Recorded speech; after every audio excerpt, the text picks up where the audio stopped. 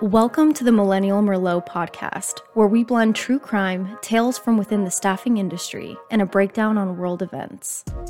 If you're fed up with the commercial clutter of irrelevant, long-winded ads on your usual podcast and YouTube channels, look no further. I'm your host, a legal aficionado, a wine lover, true crime enthusiast, national recruiter, and admitted workaholic. And I couldn't care less about ad money, sponsors, or boring small talk. So, needless to say, you can expect zero ads or commercials. Seriously though, commercials make me feel like I'm listening to cable TV. It's like the 90s all over again.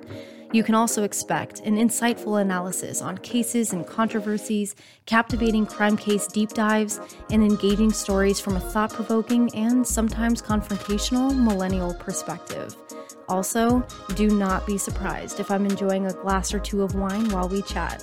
So, whenever world events unfold, whether it's good, bad, juicy, or toxic, I will be here, wine in hand, ready to share my thoughts. Enjoy the show. Welcome back to the show, guys. I hope everyone had an amazing weekend. On today's episode, we'll be talking about Jordan Willis and the tragic deaths of 3 Kansas City Chiefs fans. Jordan Willis, who goes by the nickname The Chemist among his friends, is a PhD scientist specializing in HIV vaccination research. However, what sets him apart is his unique talent for crafting homemade concoctions based on his friends' moods and needs, and often in the form of recreational drugs. Before we get started, how weird of a skill is this? Can you imagine knowing somebody like this where you can go to them and be like, you know what, I'm feeling some type of way. Like I would go to him and say, hey, you know what, work has me really, really stressed out. I'm losing sleep. I have no appetite. And he just whips something up. I mean, wild, so bizarre. I'm far from being experienced in this field. Like the closest I've ever been to being a chemist is mixing purple shampoo into my hair mask so that I can brighten my highlights. But if you're a PhD level scientist, you should probably know that mixing different chemicals and handing them out to friends is a dangerous pastime, to say the least, and could likely result in someone having a negative or even lethal reaction. But what do I know? So apparently Jordan's friends allegedly approach him with specific feelings or ailments, and he would whip up a customized solution. So this odd skill has earned him a reputation as the go-to party guy who makes drugs among his social circle. It's a peculiar combination, right, of his professional expertise and his passion for helping friends feel good. It kind of gives me like Walter White vibes. Now, let's shift to the snowy and freezing night of January 7th of this year. 4 friends, Ricky Johnson, David Harrington, Alex Weimer Lee, and Clayton McGinney, gathered at Jordan's house to watch a Kansas City Chiefs game. The Chiefs won, and the friends who had apparently known each other since college were undoubtedly in high spirits. I'm not a big sports fan myself, but I've seen guys when their teams win. I've also seen guys when their teams lose. Like, I once saw a friend punch his own car window out because his team lost a game. It's ridiculous. But the idea here is that the men were all super hyped up because their favorite team won and decided to celebrate the moment by snorting some blow. I want to point out here, guys, that none of these house guests have a history of drug abuse. By all accounts, these men are loving husbands, doting fathers, and reliable coworkers with zero history of recreational drug use.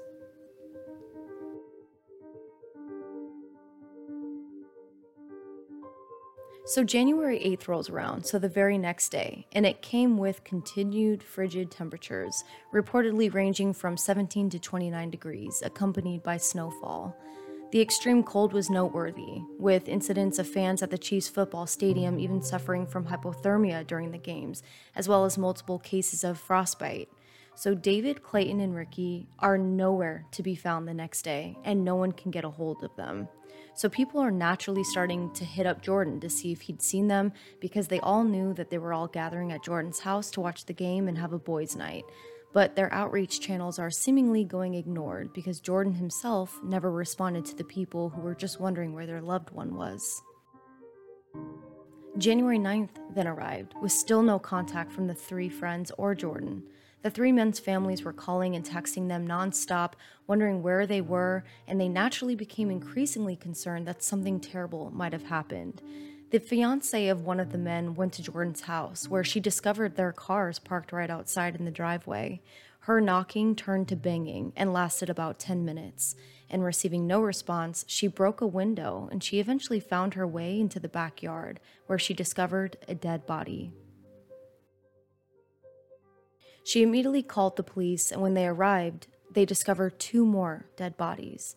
David, Clayton, and Ricky were pronounced dead at the scene. Jordan, wearing only his boxers and a robe when he entered the door, also holding an empty wine glass, appeared to be super confused. So many theories have circulated about what might have gone down that night, but it seemed unlikely that these grown men would essentially nap outside in this freezing weather. So police undoubtedly had a lot of questions for this groggy man answering the door half naked, seemingly to have no idea what was going on. Jordan mentioned that the last thing he remembered was seeing his friends leave through the front door. This detail seemed unusual to me. I mean, why would you feel the need to mention that you saw them leave through the front door? Like when you, the listener, recount the last time you saw your friends who were at your house, do you immediately think to yourself, oh yeah, I remember watching them leave through the front door? Or are you a normal person and you're like, yeah, my friends were here, we were doing this, and they left around this time, right? What raises suspicions is Jordan's claim that he slept continuously from January 7th to the evening hours of January 9th without even getting up to go to the bathroom or even going downstairs to get water. Here's what I find interesting. Jordan was allegedly sleeping from January 7th to the evening hours of January 9th. He tells police he didn't get up once, not to even go to the bathroom, and again, not even to get a drink of water. But why even mention that you didn't go downstairs to get a cup of water, though, out of all the things you could have said? Now, I looked up photos of the interior of this guy's home, and I'm guessing that he said this because at the bottom of the stairs is a huge window looking out into the backyard where the bodies were found. Apparently, one of the men was actually found dead sitting upright in one of the chairs right outside that very window. So by saying that he never even went past this window or went downstairs to get some water, he's trying to establish plausible deniability. I don't know. Do you guys believe that this guy just hibernated for 2 days? Also, when I pulled up more photos of Jordan's house, I noticed that the main living room has a huge window peering right onto the driveway. If he were to have gotten up at any point, it's safe to say that he would have noticed his friend's car still in the driveway. All of this to say, how do you go 2 days without knowing that there are 3 dead bodies right outside your back door? How do you go 2 days without realizing that the friends who you allegedly saw leave through the front door left their cars in the driveway? To me, it seems like he would have at least seen their cars in the driveway and then would have immediately started to look around. I don't know, it seems suspicious. So you're in your house for 2 days. Okay, January 8th and January 9th of this year were a Monday and a Tuesday. Don't you have this prestigious job that you need to be at? Or are you an HIV developmental scientist with a full-blown lab in your basement? Spoiler alert, I've pulled photos of his basement and there's no Walter White chemical lab anywhere in this house. So at this point, it's safe to say that this 2-day absence from work is also confusing. And it's only leaving me with more questions. Like, if I disappeared for 2 days, my boss would be wondering where I am, and my job is considerably less important than this guy's job, right? Jordan's apparent lack of awareness of 3 dead bodies right outside his home raises serious questions and doubts about his story, especially since police have been quoted saying that there are huge discrepancies in his timeline. Also, Jordan's failure to respond to text messages, and his claim that he didn't hear anyone knocking on his door for 2 days because he's saying was wearing headphones and had a loud fan facing his bed, raised additional questions about his involvement. So which is it? Were you asleep? Or were your headphones and fan drowning out the sound? The family of Ricky, David, and Clayton suspect that Jordan may have inadvertently created a lethal drug for the men while they were watching the game, and he didn't know how to handle the situation when he found them dead on his property. Which makes sense to me. I mean, that would have been terrifying.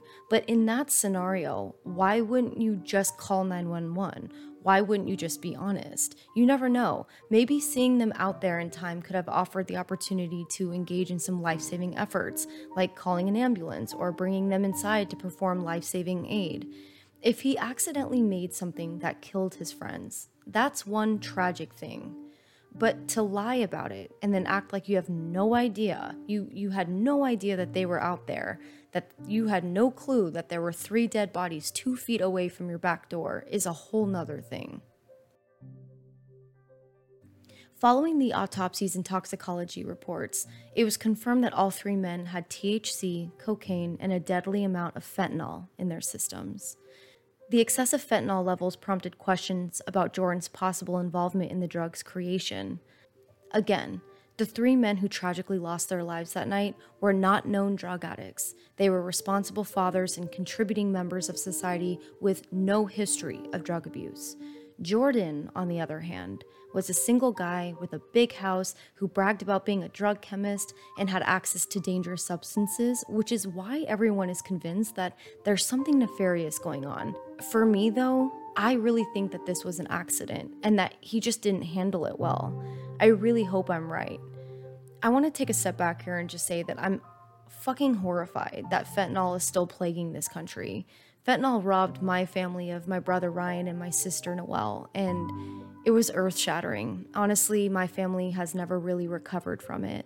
Noelle, she was only 23 years old when she died, and Ryan was 25. And I'm not even close to being the only one. I mean, I did some research on this too.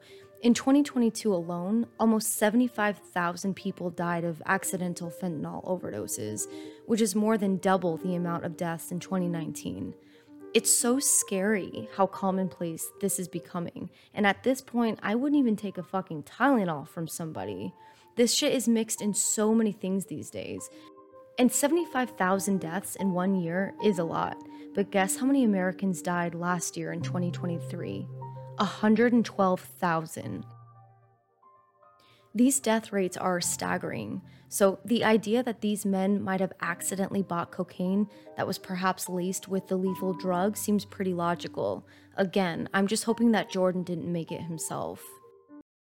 You guys might be remembering that I mentioned 4 friends at Jordan's house that night, one of them being Alex. You might be wondering what happened to him. Well, it turns out he left early that night, and he was shocked to hear the news of the 3 deaths. He apparently was even more shocked to hear that immediately after retaining a fierce criminal defense attorney, Jordan and his lawyer made a public statement saying that Alex was the one to see them alive last. This is a weird revelation, because I thought Jordan said that he saw Ricky, David, and Clayton leave through his front door, remember? Is he now implying that Alex was already outside the house and that he did something to the 3 men? Alex was quick to come out publicly refuting this allegation, and as of now, it seems like the 2 men, Alex and Jordan, are pointing fingers at each other. Alex has also lawyered up, which is very smart. It's smart of the both of them to lawyer up. I mean, it's my sincerest hope that people understand that Jordan getting an attorney does not necessarily indicate any guilt, and the same goes for Alex. So as a result of suspicions surrounding him, Jordan has become isolated from his community. Reports have even surfaced that he checked himself into a rehab. Some speculate that this move might be a part of a legal strategy, or that he could be entering witness protection to report his drug dealer to the authorities. The mystery surrounding this case continues to baffle those involved, but at least we have the toxicology report back. It'll be interesting to see how this plays out. Thank you guys so much for listening to today's episode. My heart goes out to the families and loved ones of Ricky, David, and Clayton, and I'll be sure to keep tabs on this case and to report back with my findings. I'll see you all in the next one. Have a good night. Cheers.